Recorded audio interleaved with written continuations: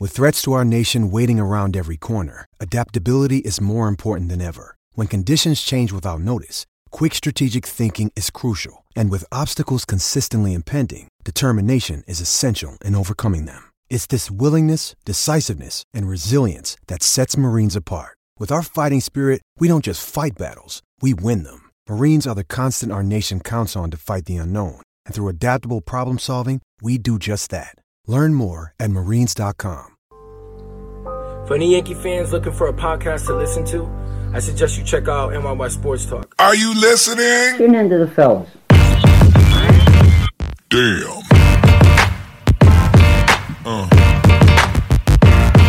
Yeah. Yeah. There's no BS, there's no drama. Just feel like you're with the fellas talking baseball. Welcome back. This is episode 243 of the NYYST podcast. I'm your host, Christian, and as always, joined by my co-host, Chris. Yo. Wait for it. And wait for it. And keep it going. And it's got to be really big because he hasn't been here in 6 months. And Stat Guy Rye. What up? What up? Off of the milk carton and back on the podcast. What's up, bro? I made it here. It's good to be here, guys. I was actually getting ready to call Robert Stack and get you featured on Unsolved Mysteries. You got well. It's funny you just said that, dude. Because I have you guys watched Heist yet on Netflix? Actually, no. Because every episode is about FBI's Most Wanted, and as I'm watching it, I'm like, I wonder if Stack Guy Ryan's going to be on one of these episodes soon. And one of them, would be a good, actually, Christian, the first episode of Heist, you might know because it was on Unsolved Mysteries.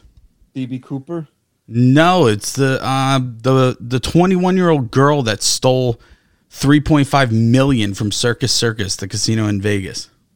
I don't remember that story. At the time, spoiler alert, at the time it was an unsolved mystery, and now it's solved.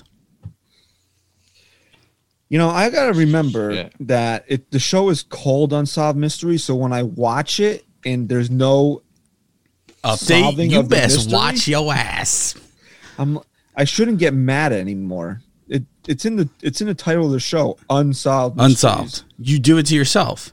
It's like we talked about watching the Yankees. You do it to yourself. You do it to yourself there. With the Unsolved Mysteries.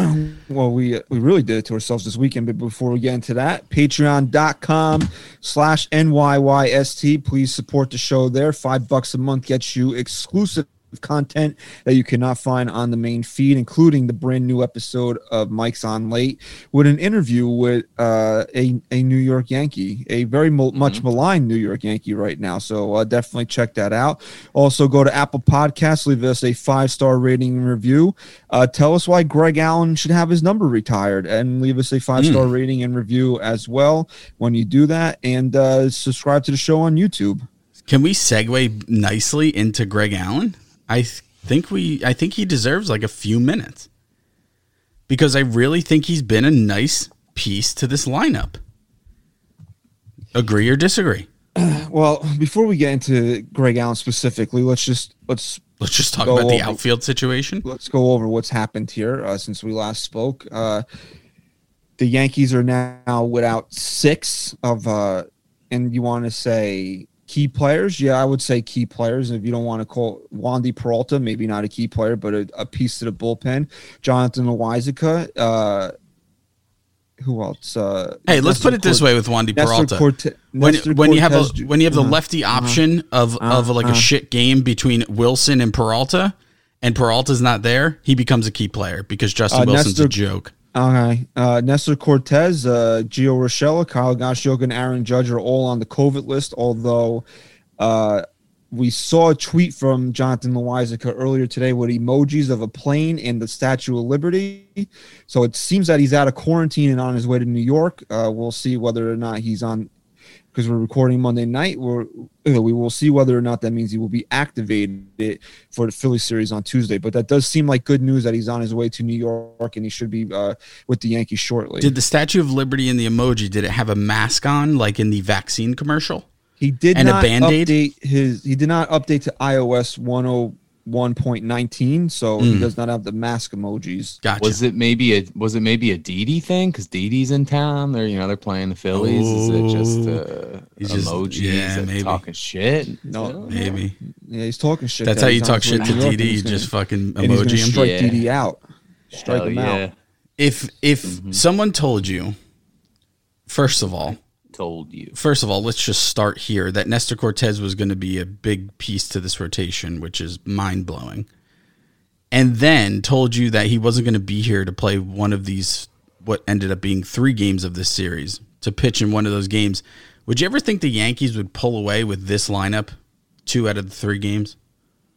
No, I mean, come on, bro. Like, when this COVID stuff came down Thursday and the game got canceled, and you realized that it was like Judge and Urshela on top of the bullpen guys. Look, we talked about this last week, that it was going to be hard for the Yankees to make the postseason. Now, we didn't think that they would, even, based on where they were going into the break. And then this happens. There's no way that you think they're coming away with a run in this series, let alone winning 2 games. And how difficult do you think it was for the Yankees to start Gary Sanchez the other day with Cole in the mound? I mean, do you think it came close to that not happening? I have no idea, and honest to God, I don't want to know, because it worked. So I think we can put that to bed finally. Do you think that's it now? Do you think that Higgy? No. Let me ask you this. I'll ask it better. Do you think that now Higgy will only play on the necessary day game after a night game? You want an honest answer? I do. I want an honest answer. No, I don't think it means anything. I think he's going to go right back to catching Garrett Cole. That's fucking ridiculous. Well, yeah, no, he'll be back to catching him once he's healthy. Look, we talked about this. I don't know if we really touched a lot on it last week, but it was something that was a real theme when I did one of those shows by myself about Garrett Cole being, quote, a fraud. And you know what? He's shut everybody up. He's come out and he shoved the last 2 times out, and he's shown. And here's what I really love about Garrett Cole right now. He didn't let this really get away from him, where he could have said, I cannot pitch to this guy. I need anybody. I need a warm body back there. And Rob Brantley, I guess he qualifies as a warm body. So he didn't let it get to that point. He could have. We all know he could have. But has he ever been the one to stand up and say, I need a catcher. I need Higgy behind the plate? Do we know that? Are we ever going to know that? No, maybe, but I just don't think he's that kind of guy. And he has been asked it. And clearly he's someone who doesn't try to deceive the media when he comes out and says he was using spider tack.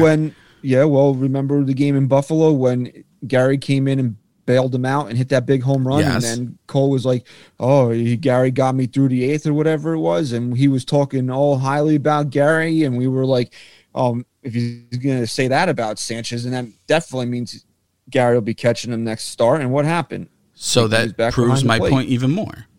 That it's the Yankees. It's not Garrett Cole. But he's also not going to be the type of guy that takes shots at a teammate in the media. Mm-hmm.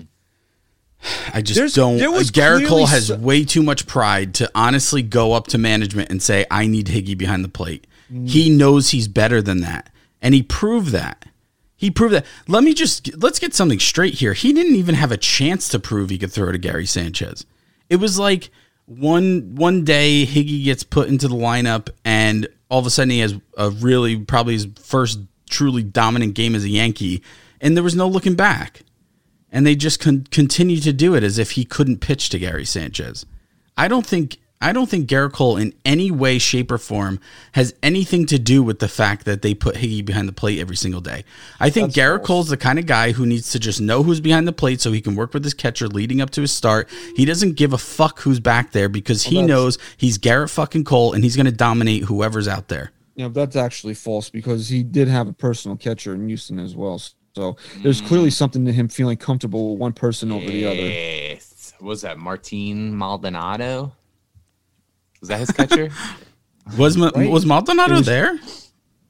I believe it was. I know Chirinos was there, but obviously Maldi. They call him Maldi over there. Let's just say this: we all are absolutely in love with Gerrit Cole. So it takes it's very painful. Booner. It's very painful for someone like Christian doing those shows to have to rip him. Right? It really is. I mean, that's got to be one of the toughest things that you had to come on and do. True or false? As for Dodd. Right. So, for those of you who know hablo español. That's good. That sounded just like him. So, all right. So, for you to do that, it had to be extremely difficult. This is like, out of all the things you would be fine being wrong about, it's having to rip Gerrit Cole. You can't be happier that that you were one of the people, me included, that he went out and shut the fuck up these last couple starts. I couldn't be happier to be wrong about it. And I did say that he would adjust without the spider tack shit. I didn't know if he'd come back as dominant, but clearly he's still got it. It's a bit of an adjustment. You've seen it across the league, but this dude is for real. I mean, Gerrit Cole's for real, and we can't waste his time here. Well, I don't know if I love what he's doing on the mound more than I love what he's doing on the team bus for the All-Star game. Although apparently that was false. Yeah, well, you know what? Then JD Martinez is a real scumbag for lying about it. Look, JD Martinez picked the wrong guy, man. Amy Cole is on top of her shit. She's gonna call you out. Yeah, well, whatever happened or didn't happen, Gerrit Cole shoved it up Martinez's ass the other night. He struck him out 3 times. Do you think Gerrit Cole was pissed that she came out and said something like that? No, because he's like, babe, Amy Cole rules the roost. Stop talking for me. I make $36 million a year. I don't need you to talk for me. Did you see them on the red carpet at the All-Star game? Dude, they're Who the coolest. That kid? You think Gerrit Cole kind of a dork. Kid? He's kind of a dork. Like, outside it, like, if you listen to his press conference. You think Gerrit Cole puts his kid in Ferragamo loafers, or that's Amy? Nah, he just pays for them. It might be Uncle Brandon. Uncle Brandon might be doing that. Oh, I forgot about that. On the Yankees? Can we get him here? Yeah, absolutely.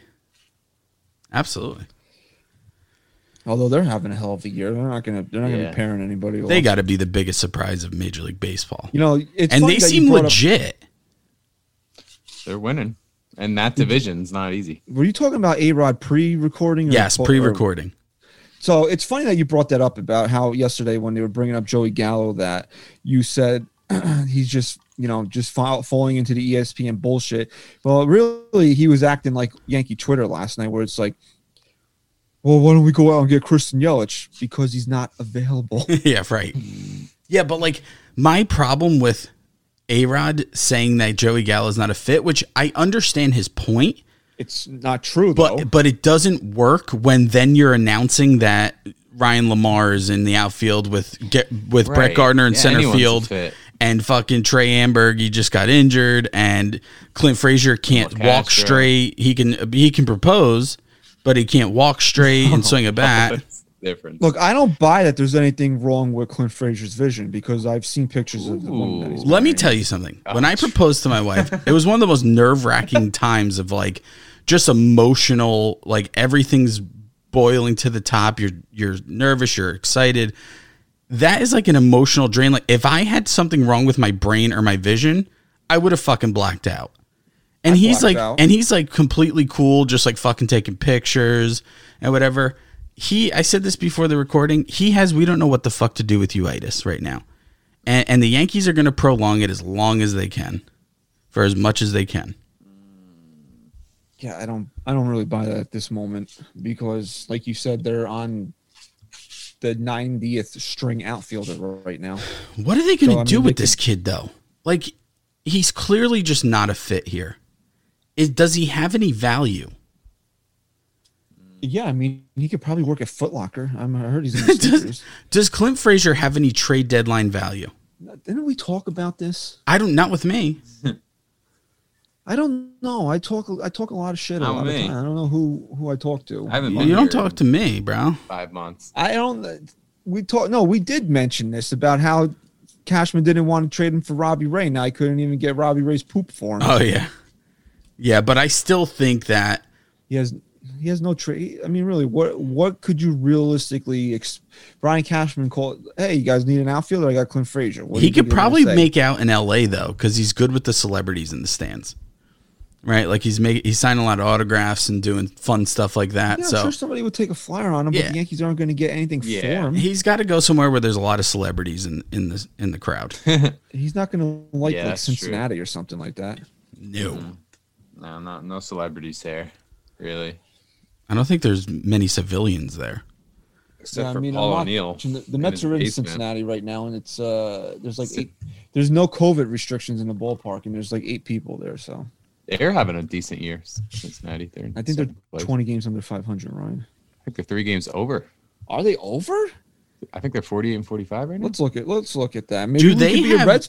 Is Sonny Gray pitching or what? We could just do NL Central pod. We really fucked up because I was wearing an eye patch for a while. It was the perfect time to segue into a Pirates podcast. Yeah. I think Sonny Gray's on the IL. I think so too. I'm calling it DL again, by the way. I'm done with IL. Oh yeah, yeah, cool, bro. I'm done with it. Okay, that's fine. Do whatever Actually, you want, bro. Wow, Ryan, you're right, dude. They are 48 and 40. They're 48 and 45. They were actually. They're better than the Yankees. That's good. They were actually doing a little bit better, but they're on a 3-game losing streak right now. They're 1 game. Probably more runs. They're half a game worse than the Yankees now. That's sad. They have like 60 more runs scored than the Yankees. That's so sad. I'm pretty sure the Yankees have the lowest run score total. They have the lowest. ESPN made sure in to the say American League. It's just Texas and Kansas City and Baltimore. And I guess they with that 9-run game against Boston, they jumped up. ESPN had to mention it 65 times last night, but they have the lowest batting average with runners in scoring position. Oh, that doesn't matter. Batting average doesn't matter. Oh, that's true. Only when it's for bad stats. It only matters when someone's batting 150. MLB.com just now on the homepage is just that Duran kid. He hit his first career home run against the Blue Jays today. Like, of course, they got to fucking make him the cover of the website. I'm pretty sure it's shortstop, talking about him all series. First base. I want to say center field and left field. The Yankees have in those 4 positions, they have the 4th lowest or lower OPS for those positions in Major League Baseball. I thought about it the other day. If this team misses the playoffs, you're going to really, out of all the shitty losses, and I know it's happened more than once, but out of all the fucking losses that you're going to look back and say, this is the reason why, it's that fucking Sunday game in Houston, man. That Sunday game in Houston is if they miss out, that's going to be the turning point. Because they really would have been set up so much nicer. They would have been, I think, what are they out of the loss column with the Red Sox right now? 6? Yeah. So they were 6 after the All-Star break, then jumped to they were 8. So they would have been 7. Would have lost the game 8, 7. No, they would have been 5 games back. Opposed to the but Chris, you don't know if they would have won the series based off of the fallacy. The fallacy of the predetermined outcome. You don't know if that win in Houston means they don't get COVID and then they have to play 4 games and they split the series. Or maybe because Ryan Lamar and Greg Allen are super heroes now. They might even lose all 4 games. You don't know. Did you think Lamar going into the wall was the end of his career? Because I did for a second. I thought he was definitely. Well, no, it was his landing is where I thought his career was over. Like his body gave out. Because you saw the way his leg kind of. Yeah, he didn't. Yeah, it was really just weird. A hard landing on the knee, but you saw him just like kind of pointing to the knee and going, "Dude, it's like a little broken, but we don't have any outfielders, so I'm good." Yeah. And then he gets up and hits a bomb piece. So. Mm-hmm. It was a porch job. I don't care. It's a bomb to me. Hey. It was only a home run in one stadium in Major League Baseball. ERA plus. ERA plus. What's his OPS plus? OPS plus. His OPS plus went down because it was only home. Because it was only home run. Yeah, unreal. Yeah. So really, if you want to go back to the timeline on Thursday when all this shit happened, the game gets canceled and they get shut out on Friday. I mean, where are you at that point? You're low. I mean, like you're lower than low at that point. You're lower than low, because you come off of that loss before the All-Star game. But on top of that, let's just put what Jordan Montgomery is into context here. He's supposed to be our 5th starter. This guy goes out time and time again and continues to give you quality starts, which, by the way, I kind of broke down quality starts. It's really not that quality. Like a 6-inning, 3-run game equates to a 4.5 ERA. Thanks, doctor. Okay, so like I don't know why that's quality, but for the Yankees, if you're getting that out of your 5th starter, well, Chris just realized that a 6-inning, no, because start is 450. No, because you don't take the time sometimes to just like break that down. You're just saying quality start because it is. It's a good start. No, Michael Kay has reminded us numerous times. I try not to listen to him, and so the guy goes out there as your 5th starter and he's pitching like a 3 or 4. And they go 5 games without giving him 1 run of support?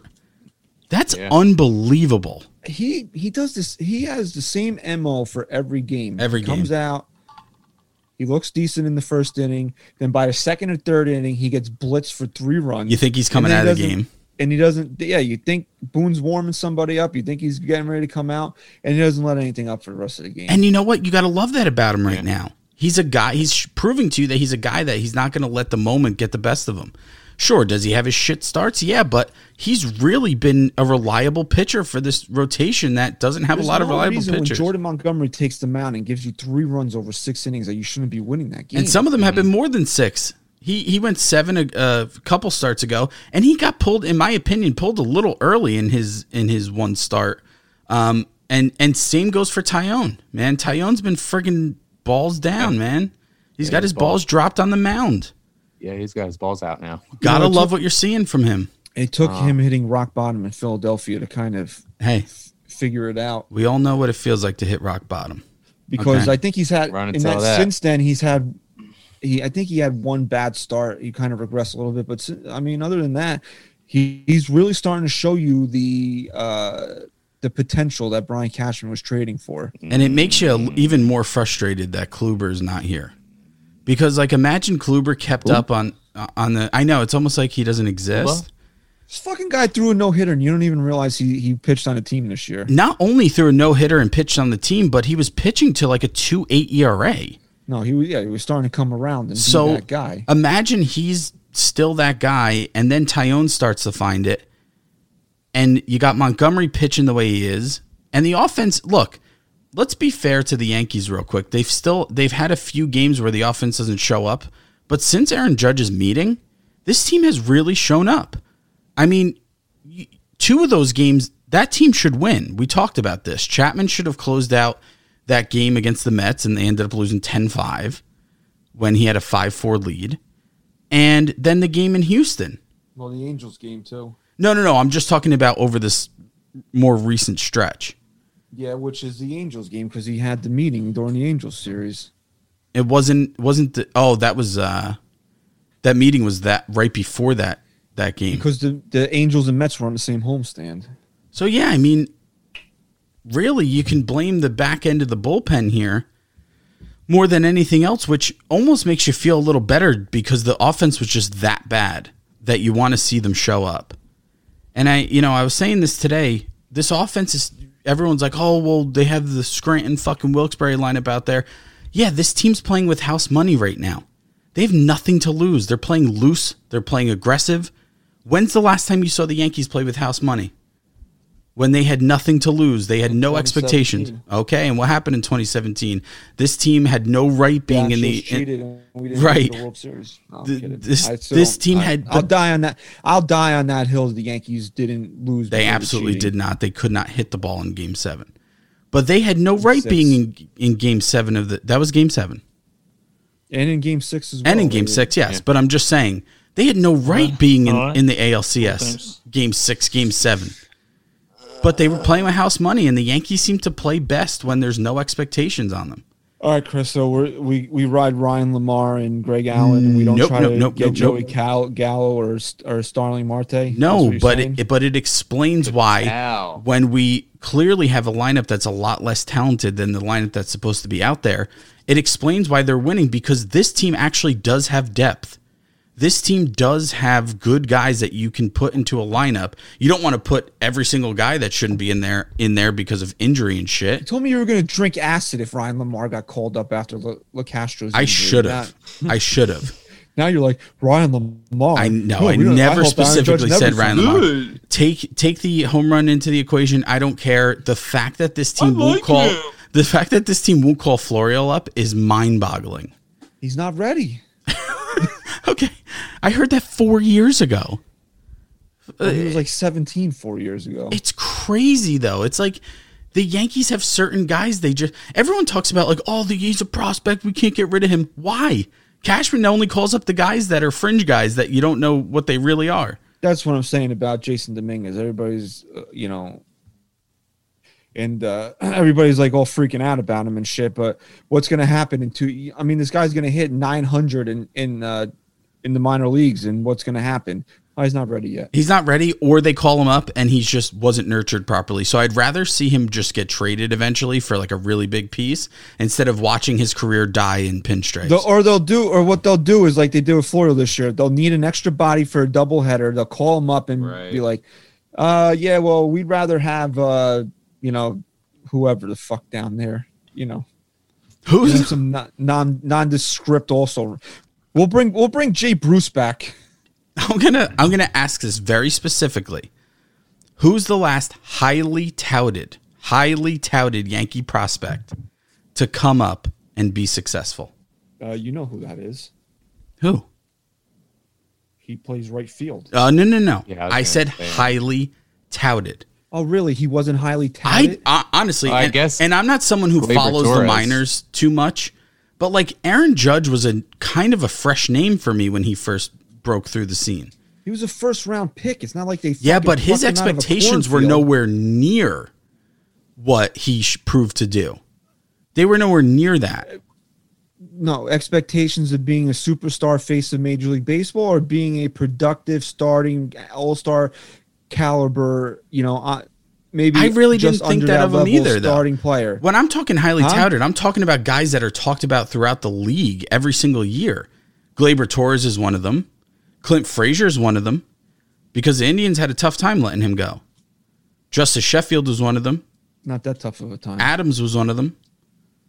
I mean, no, Chance Adams was highly touted by Yankee fans. No, nobody outside of New York gave a shit about Chance Adams. I'm just saying, who's the last true superstar that was highly touted to come up here and actually be a superstar? And I'm going to tell you again, Aaron Judge. Okay, you want to give Aaron Judge fine. That's 1 out of what, 50? Okay. Yeah, well, Gleyber, but I don't know. No, Gleyber's coming around now, but I think he's been a major disappointment. Coming into this weekend, had like the sixth lowest OPS of major league qualifiers. And you know what, Ryan? You made a great point the other day after that home run. Fuck the fact that it left the ballpark. The fact that he turned on that ball and kept his hands inside and kept it fair proved to me that his swing is back right now. His timing's back. That swing was probably the nicest swing we've seen out of him in 2 years. Yeah, I think so. And we need to see more of that from Gleyber because when his swing's on, he hit another one the next night. So, I mean, he's got to produce, man, especially right now. I say this all the time. The Yankees are a middle bottom half lineup because we have so many swing and miss guys and, all or nothing guys at the top that if you have every guy at the bottom of your lineup just ice cold, you're not doing anything. They're not producing. Look at what kind of a different game you got last night with Gardner getting a couple base hits or getting on base and guys like Greg Allen stepping up and Lamar. And then you flipped it around, right? Because who was it? Allen, I think, had a base hit, and then DJ LeMahieu had a drove him in hit and run. Yes, yep. He was on second and he got him home. Or was that on Saturday? That was Saturday that Allen got in front of LeMahieu and LeMahieu drove him in. Yeah, but the Yankees hit and run a couple times yesterday. A few times they were stealing bases. They had 2 stolen bases in 1 inning a couple times this series. Look, I don't think it's any shock to say that the Yankees need to get a little bit more athletic out there. So some of these guys like Allen and LeCastro and even Ryan Lamar are providing that for them right now. But this is not sustainable long term. No. I mean, it's nice that they came out here and they won a series that they desperately needed to win. But this team, and we talked about this last week, and it was fair because we were all depressed about them blowing that game. And at the end of the second, at the end of the first half, there, this finale in Houston. But if you think about it, I mean, again, we're going to say we don't want to be the second wild card. It's not what we had our sights set on at the beginning of the year. But they're 2 games out of a playoff spot. How do you sell on the season when you're 2 games out of a wild? They're never selling. They're not selling. But that's why Buster Olney, that little fucking twerp, spends half an inning talking about the Yankees trading Aaron Judge. I mean, really, if you think about it, how stupid that is. You should be fired immediately. You should be fired immediately for the credibility that you supposedly have. Yeah. You should be fired immediately. And we talked about this last week, right? The narrative on Aaron Judge, I'm sorry. Yeah, you want to call me an Aaron Judge apologist or an Aaron Judge homer? Fine, go right the fuck ahead. But I think I've been really fair on a lot of different things. I've ripped Brian Cashman and Aaron Boone, who I still have a lot of respect for. That I still have a lot of respect for. I said if the Yankees don't win a World Series, it's got to go. Garrett Cole, I fucking ripped him to shreds when he deserved it. So I'm not in the business of holding back just because I like a certain player. But let's be what was I just talking about here? You were talking about Aaron Judge. Judge apologist. Let's be fair about the narrative around Aaron Judge that he's injury prone. I don't think that's fair anymore to say, because look at 2018. Breaks his wrist. On a freak thing. Is that something that happens to an injury-prone player? No. All right, 2019 leading into 2020, he got all fucked up because he broke a rib or whatever diving for a ball. That's not really an injury-prone thing to me. And he's like 6'8", 300 pounds laying out for a ball. To me are what happens to Giancarlo Stanton when he runs to second base, pulls a hamstring. Tricep injury, fucking bicep tendonitis, fucking those are injury prone things. But then now we've done a good job managing Aaron Judge this year where he has been healthy. Now the guy gets COVID. Is that an injury prone thing? Or is that just the guy is just, to me, seemingly had a string of bad luck that's kept him out of the lineup, and people are using that as saying, oh, he's injury prone, which now brings us to the point of, well, don't we have to trade him? Because we're not going to give this guy $300 million because he's injury prone. He's 30 years old and can't stay on the field. Yeah, the only bit of evidence that you really had to cling on with Judge and being injury prone was the oblique, because that started to really come back over and over again. It seemed like that was 3 years apart from each other. That was 2016 and then again in 2019. Well, that's part of what was scary about it, was because he's such a massive guy with a massive upper body swing that you felt like every time he was trying to get a hold of one, he was going to pull the oblique again. And the obliques are scary because Aaron Hicks, injury prone player. Yes. I mean, for sure. Aaron Hicks. But I'm sorry. If you guys want to roast me on social media after this show comes out, go right ahead. I'll sit here and talk about it with you, but I'm sorry. It just seems to me like a string of really bad luck has hit Aaron Judge, and people are using that as saying that he's injury prone. Did 2019 suck? Did he have a rash of injuries in 2019? Yeah, he did. But name me one player that goes through a 10, 15 year career in professional sports and doesn't have at least one of those seasons where they just everything, they get injured. Name me one guy like that. Yeah, I think you got to put it into context. And I think I was definitely on board with the narrative that he's injury prone until you put it into context with, Mike Trout.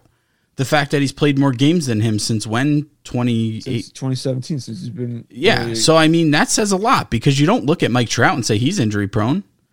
I mean, no one really knows what the fuck he does other than being the best baseball player on the planet. But at the same time, you don't look at Mike Trout and say, yeah, he's injury prone. He's great, but he's injury prone. You never hear that sentence.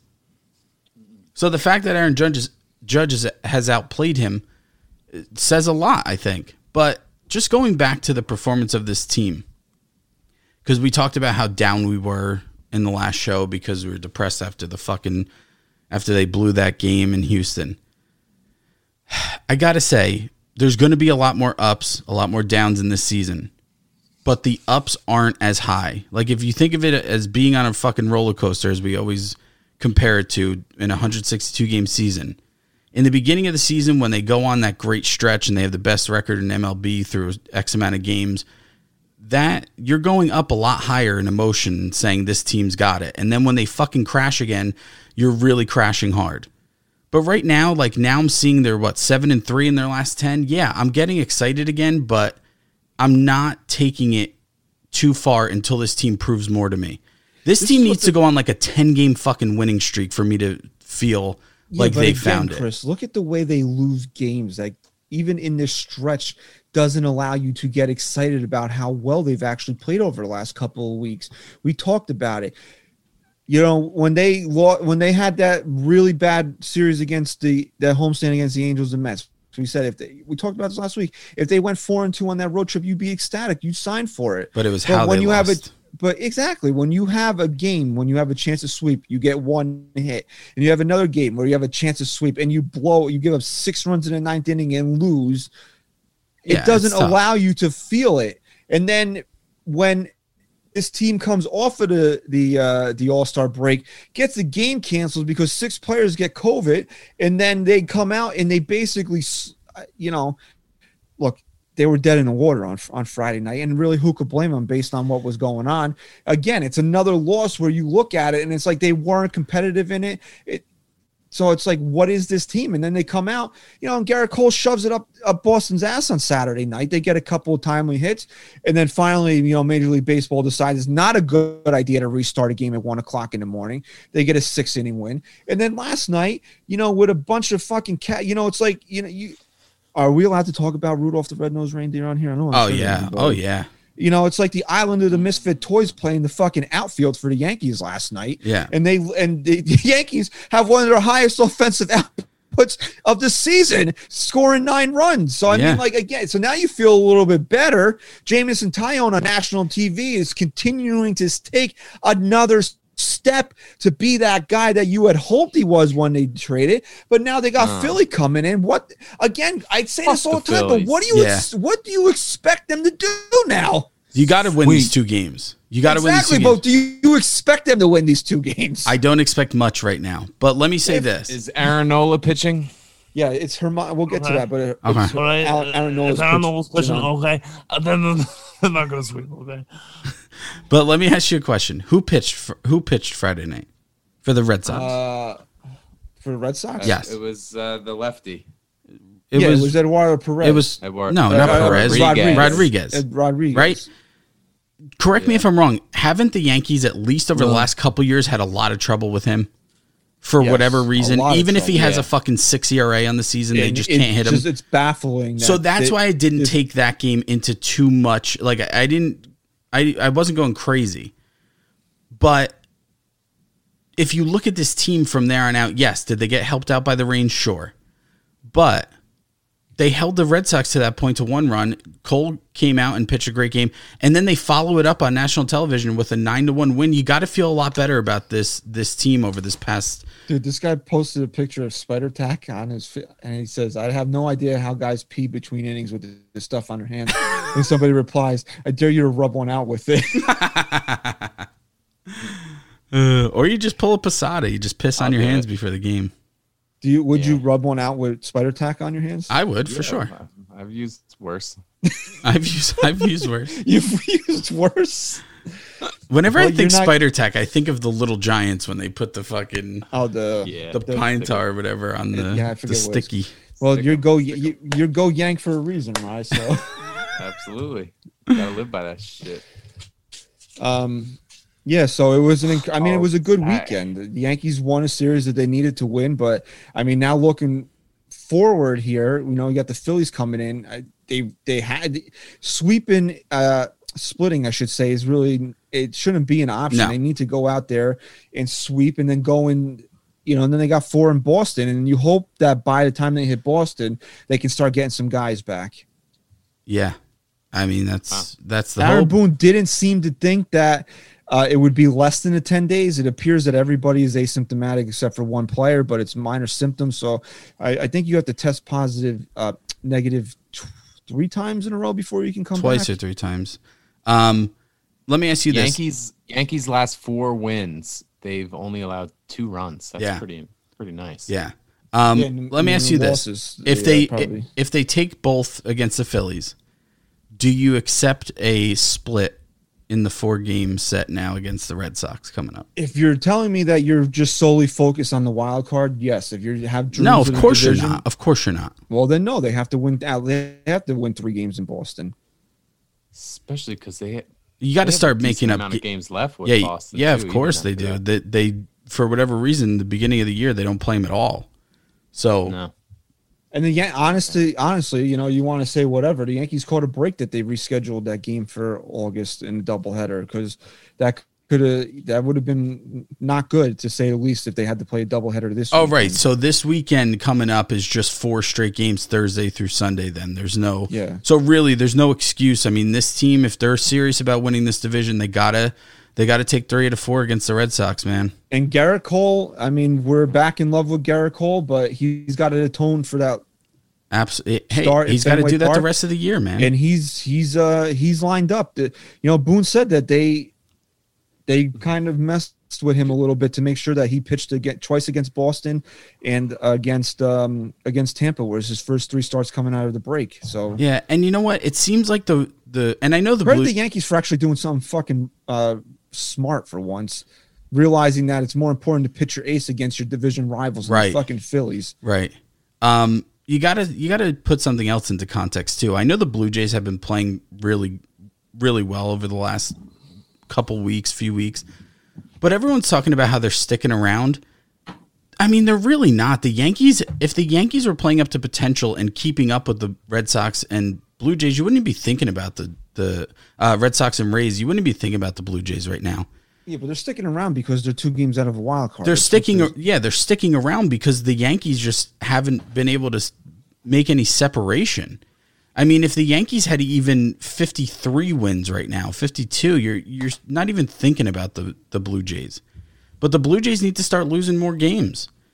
I mean, of course, one tonight. Of course, yeah, but at the expense of our fucking the first place team in the division. Did you really think the Red Sox weren't going to make somebody pay for losing to a team that had Ryan Lamar, Greg Allen, and make them look like in the lineup last night? Yeah, that was all around good win.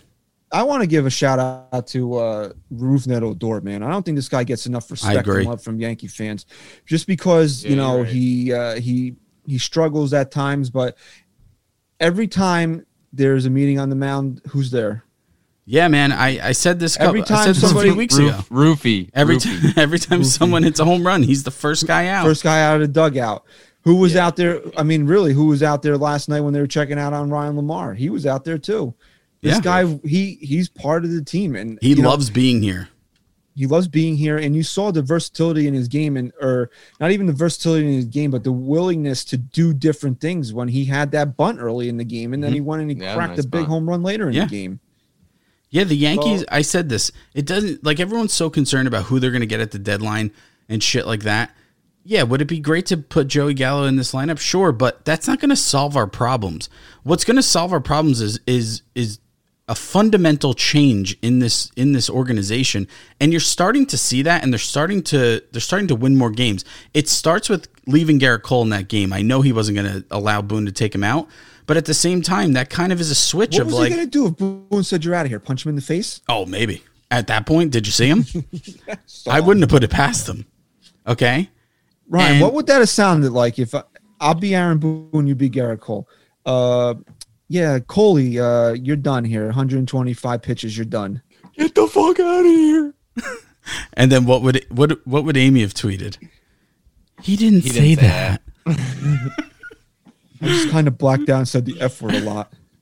I make $35 million more dollars than you, Aaron. I'll get you fired. You know, that's what, and we don't talk about this at all on the show, but it's something that should be brought up, is in what other profession does the boss make significantly less money than the employees do? It's true. What other, Chris, really think about it. You go to work, your boss makes way more money than you do. You could say in any entertainment industry, it's possible that like a director of a movie or like, you know, something like that. Yeah, but you know, if you're making a big time blockbuster movie, the director, especially if they're a star director, is making a lot of money where they can say, you know, do what I fucking tell you to do. Well, I think it's more in movie sense. Like, let's talk about Scorsese, right? Scorsese's doing a movie. It's more of the respect of like, it doesn't matter how much money you're making. You're not really, if you're Garrett Cole, you're not respecting Aaron Boone too much in that situation. It's more like, fuck you. He respects him as the position of being his manager, but when you start comparing stuff like that, like, how is Garrett Cole going to be told no by a guy that makes $35 million less than he does? So, like, it starts there, though, right? They leave him in. He's at 120 pitches or something crazy. And it's like, oh, we didn't go with the analytics here. We let our ace actually stay in this game and face that last batter. And then after that, it's like, oh, a couple hit and runs, couple stolen bases, a bunt here and there. And all of a sudden, this team's producing again. There had to be a fundamental change, and you just hope. And I'm not saying when all the other guys come back that you're going to see as many stolen bases and whatnot, but there could still be a fundamental change in a sense of we need to manage this game with our gut now and put the analytics aside a little bit. This is our lineup, so analytics shouldn't matter at this point. We need to start managing this game with our gut, bringing guys in. Like, I thought Boone didn't get enough credit going to Green when he did last night. I thought that was a great move. And it really saved the tone of that game because the Yankees came out and really, right? That was before the game, they broke the game open. Yeah, no, the game was still close. It was like 4-1 or something at that, or 4-0, 3-0, whatever. And then the Yankees really broke the game open after that. I thought that was a really great move by Boone, and he didn't get enough credit for it. It's just those moments where it's just like, start managing with your gut, put the analytics aside a little bit, play with house money right now. You're fucking 6 games out of first place in the loss column. Start just trusting this team a little more that you have on the field.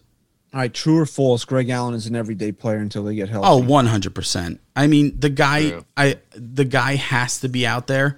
He puts the ball in play. He's a lot like DJ LeMahieu in that sense, where he might not be he's obviously not the caliber hitter of DJ LeMahieu, but he's going to make, right? He's going to make things happen. And you need a guy like that in your lineup. You don't want to, look, it's hard to make or break a guy's career after 2 games, especially when one of them, the Yankees didn't place him on the IL. They're calling it cramping. I guess we'll see what happens tomorrow, especially when one of them gets hurt. But Trey Amburgey, through what I've seen of him so far, and I'm not saying Greg Allen is a fucking superstar, but what I've seen of Trey Amburgey is a guy that the Yankees were probably right in not calling up because he looks like a minor league ball player. Mm-hmm. Greg Allen, to me, at least through what I've seen so far, looks like he can contribute to this team. Look, he looks hitterish up there. Yeah, he's got speed. He can play in the outfield. Like I said, I'm not expecting him to go out there and hit 350 and give me 10 home runs, but I think he at least has shown, at least through the series, is that he'll be competent enough and be versatile enough to help this team right now. Yeah, and I mean, correct me if I'm wrong, but he has some experience. Yeah, he's had a little bit. So I mean, that goes a long way. I mean, that goes a long way when you're talking. Is it fair to say Trey Amburgey can't fucking, after a few games, settle in and be a good player for them? Yeah, of course he can. But now, I'll take the guy with some experience who puts the bat on the ball and fucking makes things happen. But look at like Chris Gittins. I mean, yeah, the guy, his OPS is like 1,200 in AAA, but he comes up here and it's not true. He has some good at bats though. He has good at bats, but it's not. I mean, really, at the end of the day, what are we talking about? I know it's not fair to rip on Gardy for this because he had a great game last night. He kind of killed me with that 3-1 fucking weak ground out to first base with the bases loaded to end that inning. Yeah, that one stung. That one hurt. I didn't try. I was trying to put it in the hole. You have a guy who's fucking on the ropes in a 3-1 count. It, like, at least hit the ball a little harder for me, and knock him out of the game. You let him off the hook. You could have really, but they ended up winning. At that point, I saw Chapman start warming up. Then I'm like, fuck. I was trying to bet on DraftKings to put $10 on the Red Sox money line to come back when it was 7-1, just so I wouldn't be miserable if they lost, and I would have won $1,000. So. Oh man, I didn't. That's not a bad idea. They didn't let me put it on, but I'm going to do that from now on. Whenever I see Chapman warming up in a 7-2 game, he's back. I hope so. Fighter tack back. But Boone said coming out of the break, he's like, because we kind of contradicted ourselves last week about using them, not using them, and then we said it's almost now you got to just say fuck it and use them. And Boone basically said that coming out of the break, it's like, we got to use the guy. I mean, if there's safe situations, we have to use him. Like, we can't play around with this anymore. It's either Aroldis Chapman is our closer, or we're really not going to get to where we need to go. Well, we used to say this about some key guys over the 5 years we've been doing this. There's certain guys that when a team is built and you're trying to win a championship, that you can't just sit there and say, okay, he's not working out. You need them to work out. You need them to be the player that you expect them to be in order for you to win a World Series. Chapman's one of those guys. You said it last week. The Yankees can't win with him as the closer and not being able to use him and being scared to use him. You got to be confident in Chapman. He's got to go out there in these 7-1, 9-1 games and prove that he can at least throw strikes and be dominant again. So remember a couple minutes ago we were talking about injury-prone players? Yes. Luke Voit. Oof. He's killing me, man. It's so tough to rip him because he played through all that pain last year. But and now this knee thing is in the same knee toward the meniscus in. So now is this going to be like a chronic situation for him? Well, I was thinking about this today.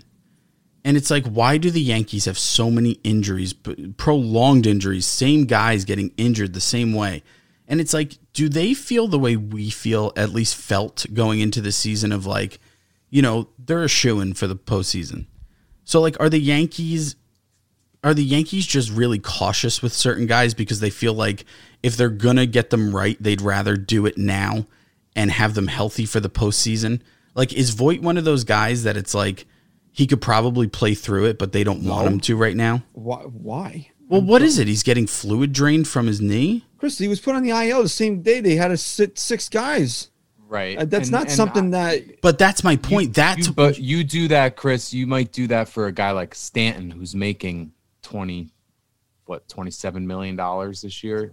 A guy like Voit isn't making enough money that's where true. They would baby him. That's true. I guess maybe Judge they and are Stanton. A little bit. Yeah. If they see a future with him. Judge might be a guy that would... Yes. You see a future with. I don't know if they necessarily are planning a future around Luke Voit right now. No, I don't. Nor should they. Right. And he's been a good player. I mean, we can't. Yeah, no. He led the league in home runs last year. Look, we talked about this last week. If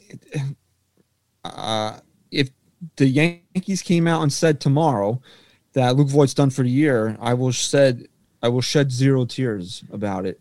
Here's what I want to do.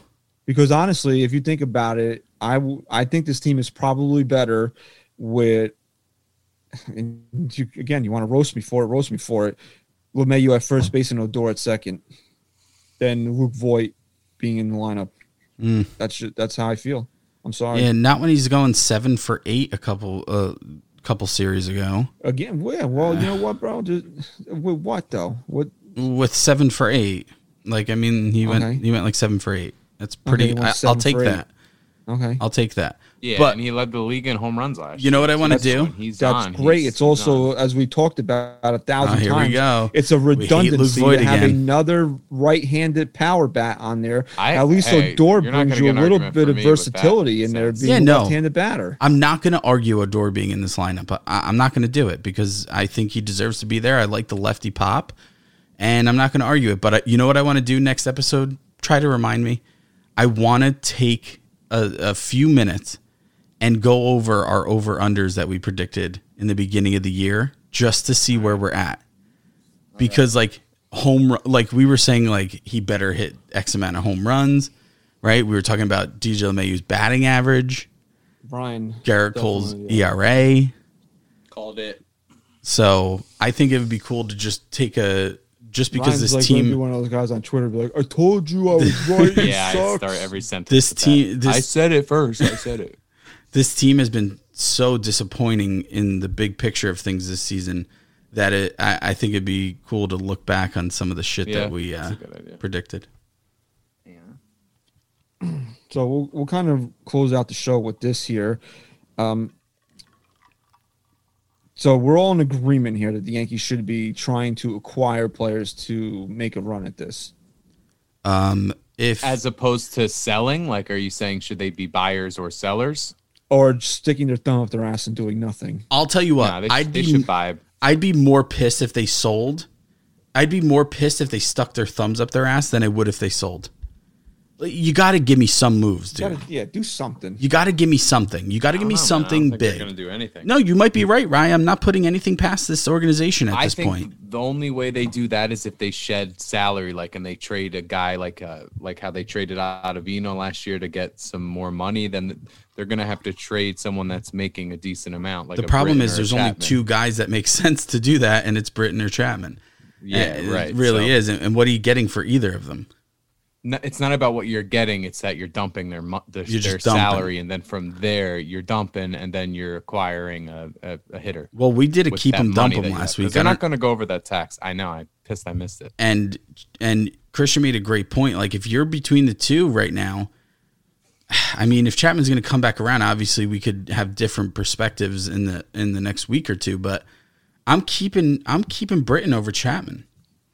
The thing that makes it hard with Chapman is that I agree with you. I would rather move Chapman at this point, but the only place that makes sense for him would be the NL West, and he has in his contract, he has a no trade clause for all five.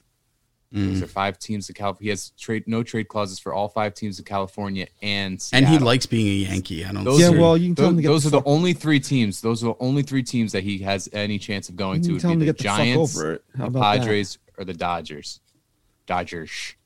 So get over it. Trade him to the Mariners. Yeah, he'd be good there. Well, he has the no trade for the Mariners. I thought you said it was only 3 teams in the NL West.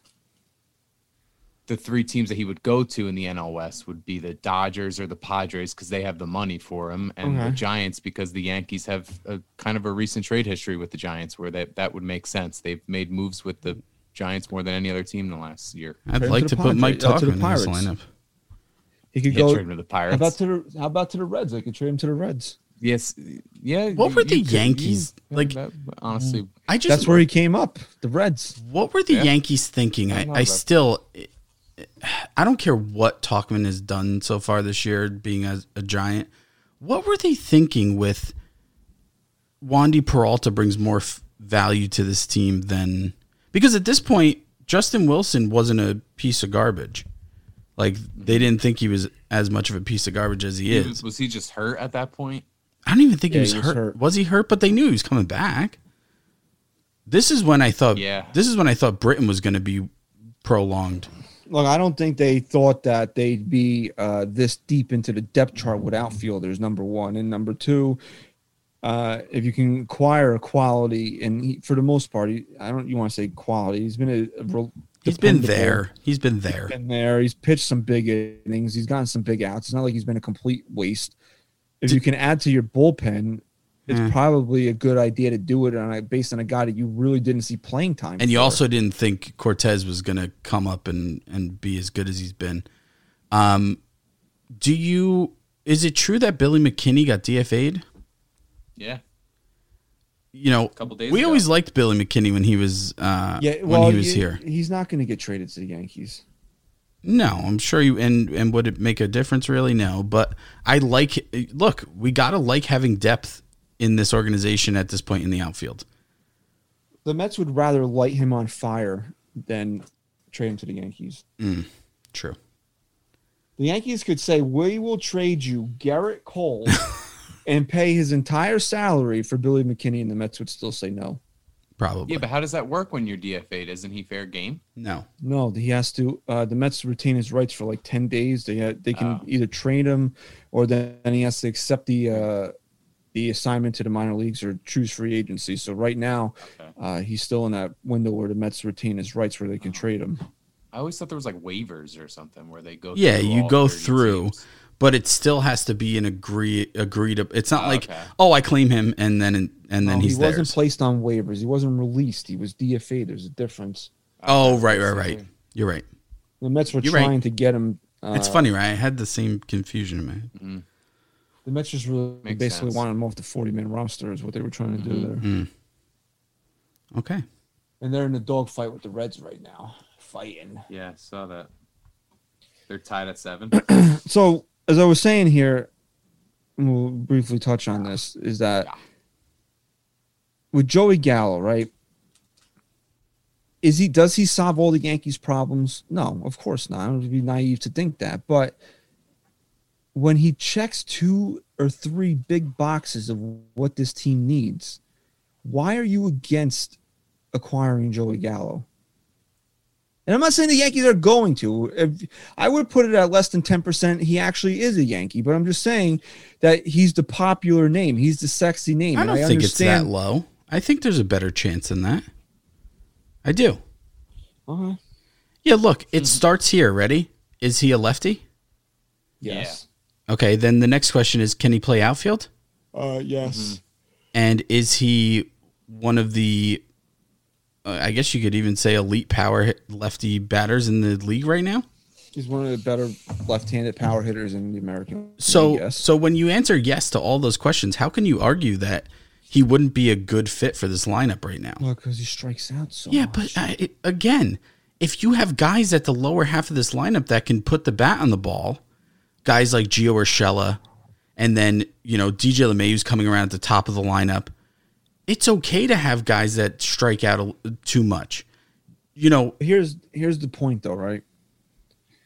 You don't have a free pick of 10 or 20 guys you can acquire.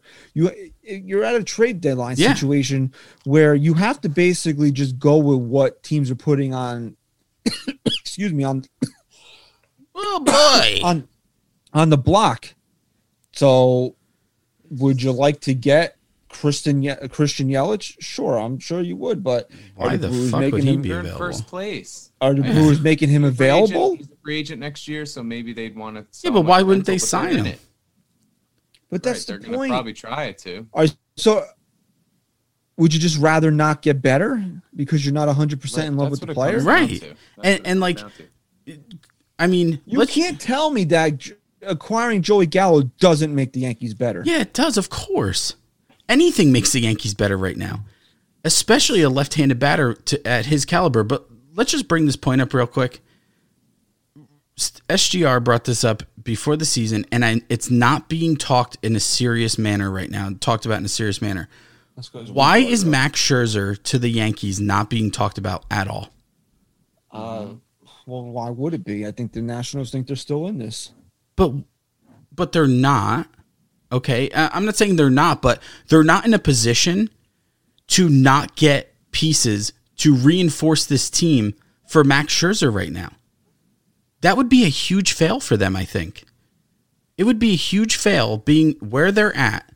And I'm not saying they're out of it, but what I'm saying is, have they been a championship caliber team right now? 7 out. I thought about this last night. We should really hate the fucking Mets right now for not dominating, because the Nationals should really be like 14 out. Mm-hmm. But the Mets have they're sucked. 7 out of the division, 8 out of a wild card, and they literally have to jump over. Okay. So come on. Teams. In that sense, are you out of it? No, there's still a lot of baseball left, but you're at a position now where you need to reinforce your team. Who better than Max Scherzer to do that with? Again, is he available? I would have to imagine so. If he goes, let's just put it this way. If he proves to be available and goes to another team, is it Cashman's fault? Like, shouldn't Cashman be doing anything possible to acquire Max Scherzer if he's truly available? Well, again, I've been on record saying this, that if it really comes down to just money, that shouldn't stop the Yankees from getting this guy. But again, if it's what are other teams being asked for, what are the Yankees being asked for? We always have to look. But what asking price is too high for Max Scherzer right now? For a rental? Yes. Yeah, I mean, if you're asking for 3 or 4 top prospects, yeah, that's kind of high. Are you kidding me? Yeah, I'm not kidding you. Are you fucking kidding me right now? Look, what top 4 prospects have been so phenomenal outside of Judge that you wouldn't risk taking Max Scherzer here to try and win a World Series? Name me one general manager that's making that trade. Name me one general manager that's going to take his top 4 prospects and trade them for a rental. I would. Name me one. I would. How many general manager jobs do you have? You've said this more than anyone, and you're turning on your word. I'm not Prospects turning on my are word. nothing. I'm not. They are imaginary fairies in the minor leagues right now. Name me a GM that will make that deal. Okay.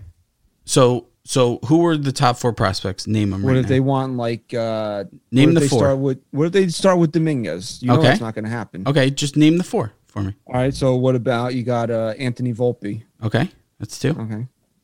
Name 2 more. Already right there. That's not going to. That's too much. That's too much. Okay, then it would just be him. Okay, then I'll tell you what. If that deal proves to be on the table, something to those standards there, and he says no, and those guys come up, and they're fucking superstars, I will eat my words. I'll do anything you want me to do. But right now, those guys are nothing to me. They mean nothing, and the Yankees have proven time and time again that every prospect they bring up is a piece of garbage. All the time. This is the problem we run into all the time. You're Chris the fan. I'm trying to tell you as realistically of what will happen. The Yankees will not trade 4 top prospects for this guy. I'm speaking to you as Chris. Nobody will. I'm speaking to you as Chris that this team needs to win a fucking championship. Okay? And prospects mean nothing to me. Mm-hmm. Nothing. Absolutely nothing to me. Name again. Find me the GM that's trading your top. Okay, tell me something. When will Jason Dominguez be a big impact to the major league roster? Well, if things keep going the way they are, I'll be up here by the end of next week. Honestly, when? I'd say within the next 2 years. What about 2 or 3 Volpe? years. Huh? What about Volpe? Probably the same timeline. Okay, thing, yeah. So you're good with 2-3 years of the same bullshit. Oh my god! Because we're not gonna. You don't listen. You don't listen. Okay. I'm not telling you what I'm good with. I'm telling you that. Well, tell me what you're good with. Tell me what you're good with. Would you do it? Would I trade Dominguez and Volpe? No, Yep. I would not trade both of them. Why? Because it's too good for you, right? You have two. Why are they really good Major League Baseball players? Are they? I don't know. Are they? You got to hold on to something. Oh, I don't know. Are they? Are they? I don't know. Well, there you go. Is Max Scherzer a good Major League Baseball player? So you want to trade 5 or 6 top prospects for Max Scherzer? Prospects are nothing to me right now. Okay. If the Yankees had won a World Series a couple years ago, I'd be singing a completely different tune. But this team has gone way too long, and I don't give a fuck about right now. Top prospects to me, all they are get me guys that can play in the major leagues right now because the window's fucking closing, and I need to win a World Series right now.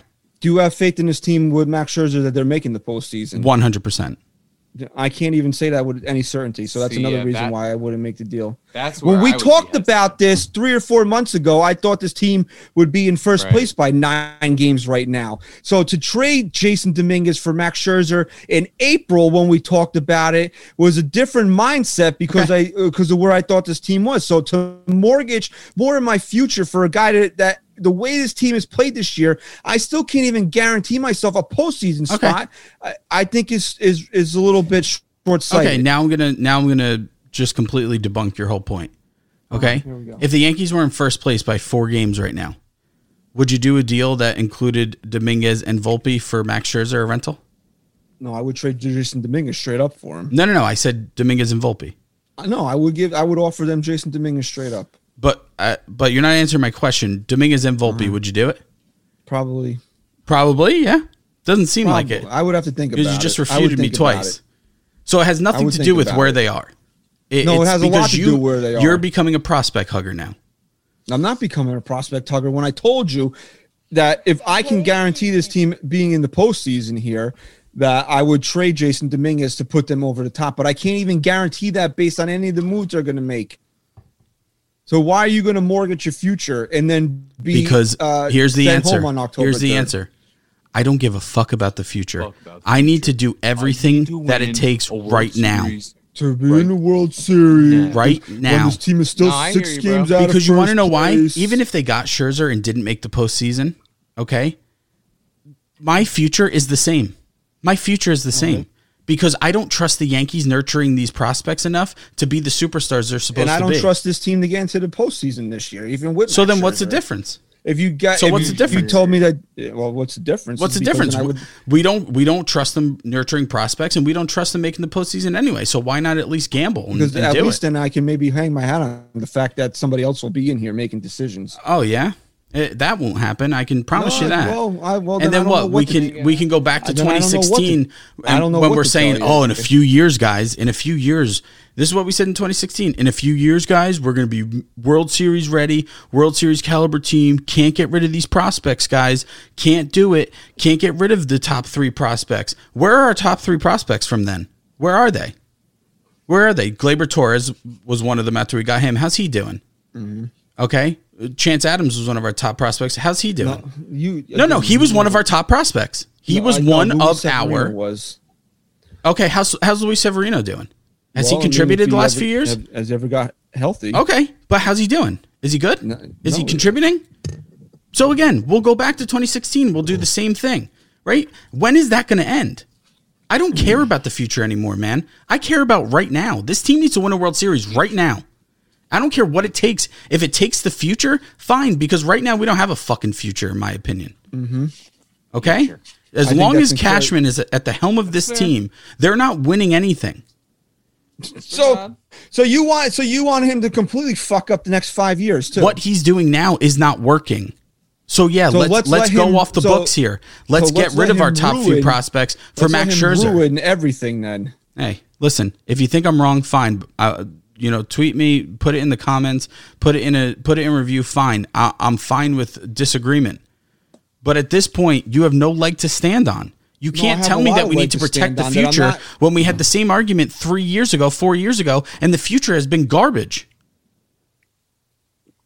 The argument remains the same: is that Brian Cashman shouldn't really be touching anything right now. No, that's never gonna change. So.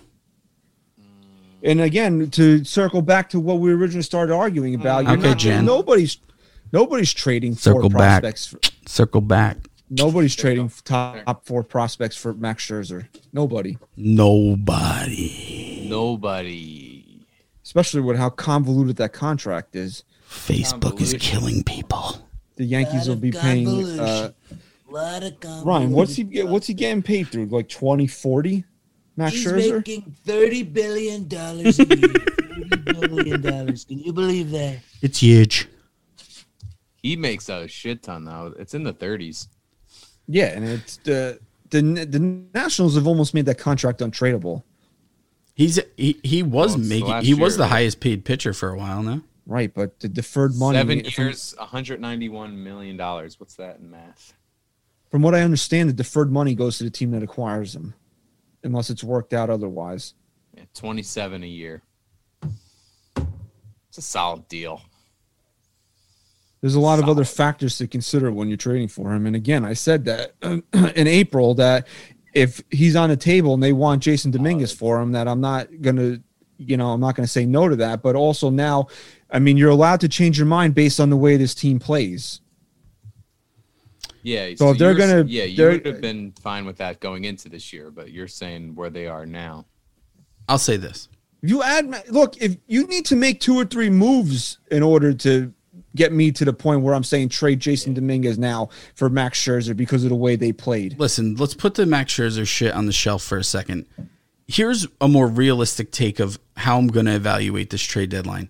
Brian Cashman it doesn't have to be Joey Gallo. You better get me a more than competent left-handed power hitter in this lineup.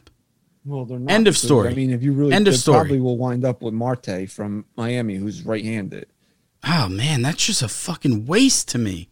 That's a waste. Damn, and I like Marte. I do. But that's such a waste. Like you said, Christian, why are we going to continue to get the same guys put in this lineup? Oh, my God. It just doesn't check any of the boxes, bro. We love Brett Gardner as much as anybody. How much more of Brett Gardner in center field do we have to watch? Oh, it's crazy. It's crazy.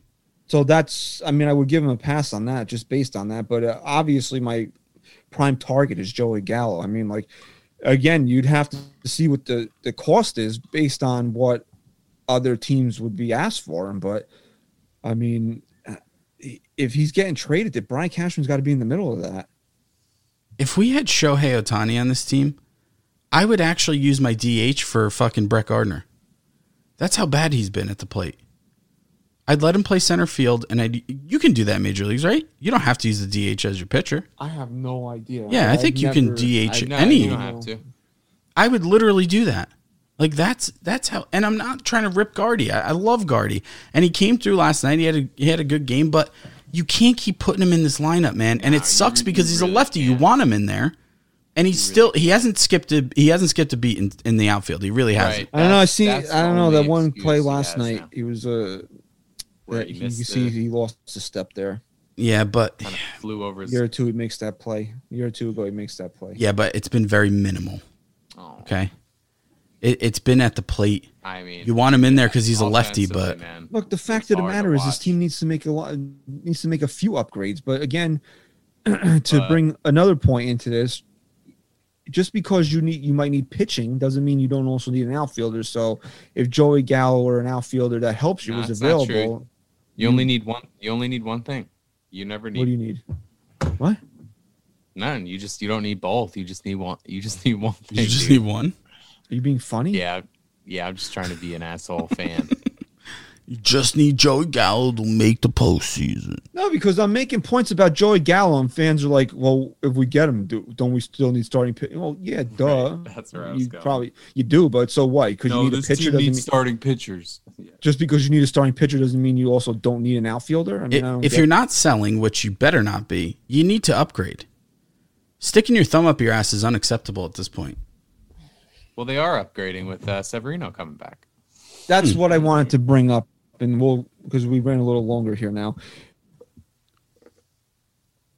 Regardless of where the Yankees are in September, Luis Severino has to take the mound. What's his timeline? Let's start there. Do we have a timeline on him? It's probably still another few weeks before we see him. Yeah, you tweeted this the other day, that regardless of anything, you still need to get him. You still need to work him up to be on a major league mound this year. There's no exception. I mean, you have nothing to lose. This guy needs to be on a major league mound, and he needs to be healthy.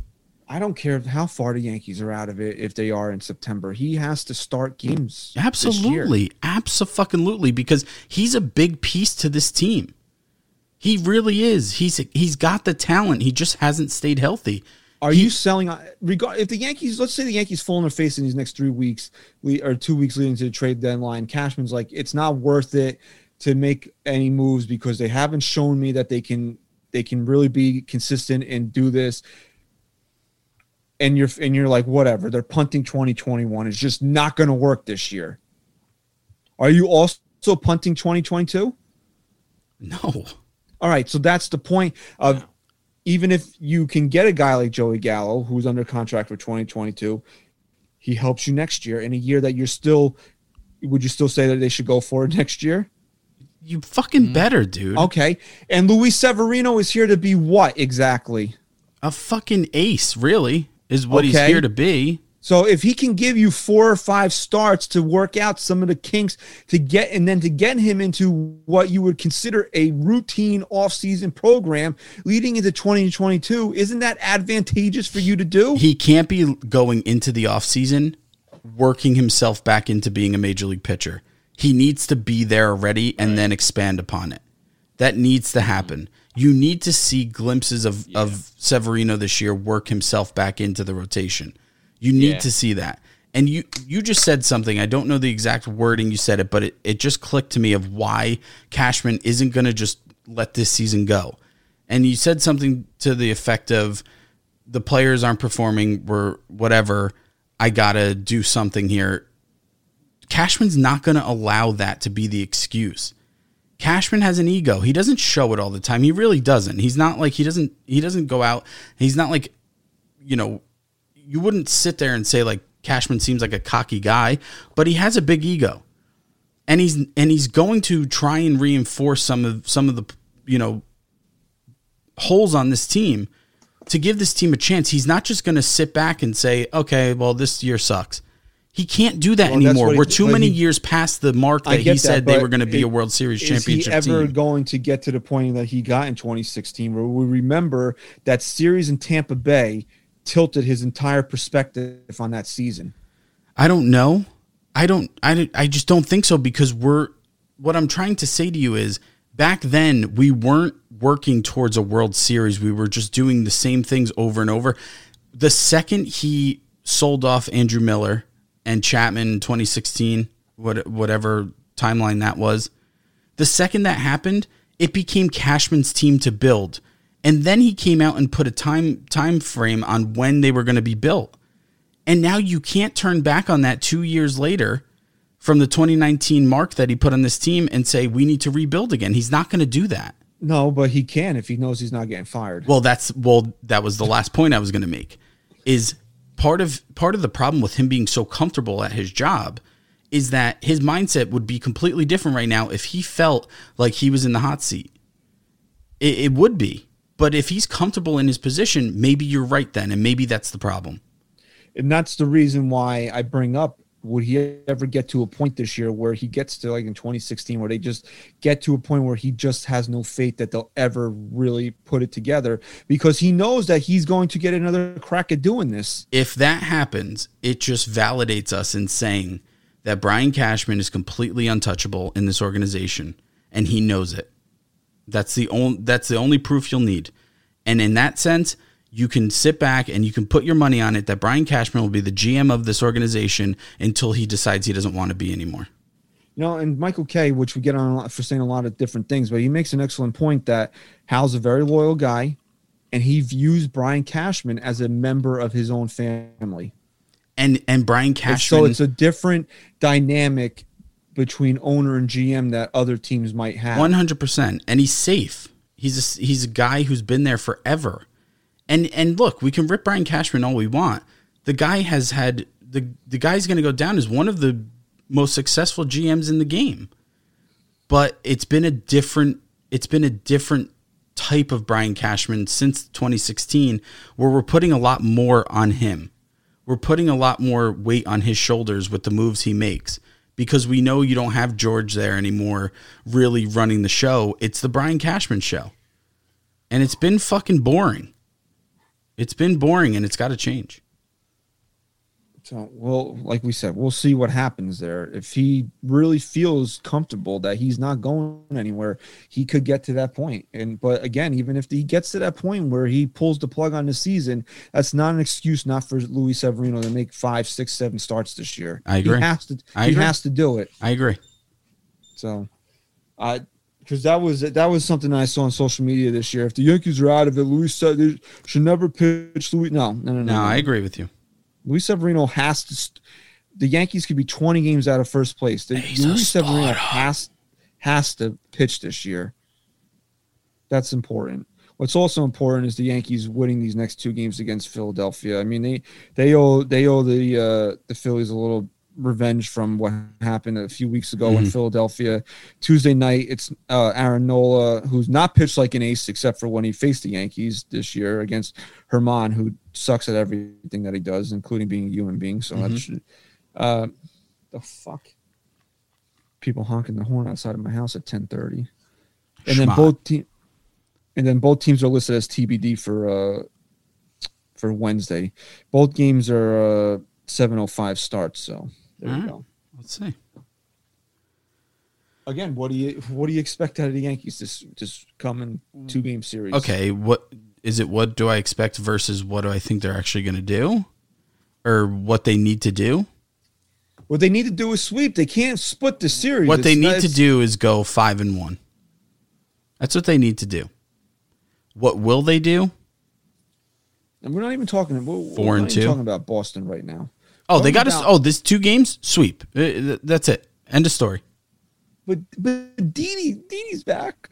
Yeah. Well, look. And Rougned Odor changed his number because they're having a retirement ceremony for Didi's 18 on Wednesday night. So. Yeah. Let me tell you something.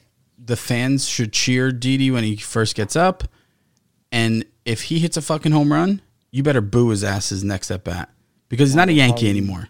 They'll probably be still chanting "fuck Altuve." Probably. And speaking of dumb shit fans, dude, we'll just close out on this. Whether or not you believe that the kid didn't mean to hit Alex Verdugo on Saturday night, The fact that kid got banned from all 30 Major League Baseball parks is ridiculously stupid, number one.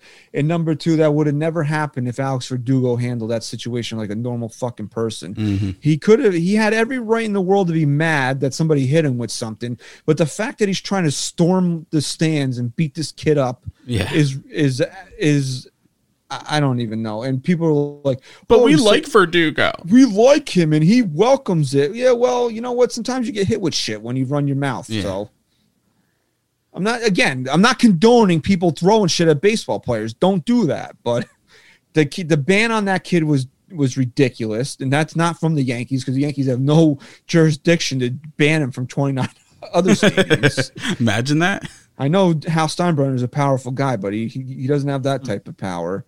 And, if Alex Verdugo would have handled that a little bit better, none of this, we wouldn't really even be talking about this. We're running long. I don't want to keep going on this, but just so everyone knows, Major League Ballpark bans are the most idiotic, pointless things ever. My buddy was banned from Yankee Stadium 10 years ago. He's been to like 100 games since then. Okay, they're not like checking IDs. There's not like a fucking device that scans your face when you're walking in that fucking red light goes off and they're like, nope, he's banned. That doesn't happen.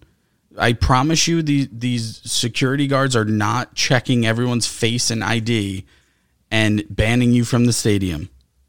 It is just... All the ban means is that don't get in trouble again or else you're going to jail. Right, that's it. So if you want to get back in, just don't be wait till next year.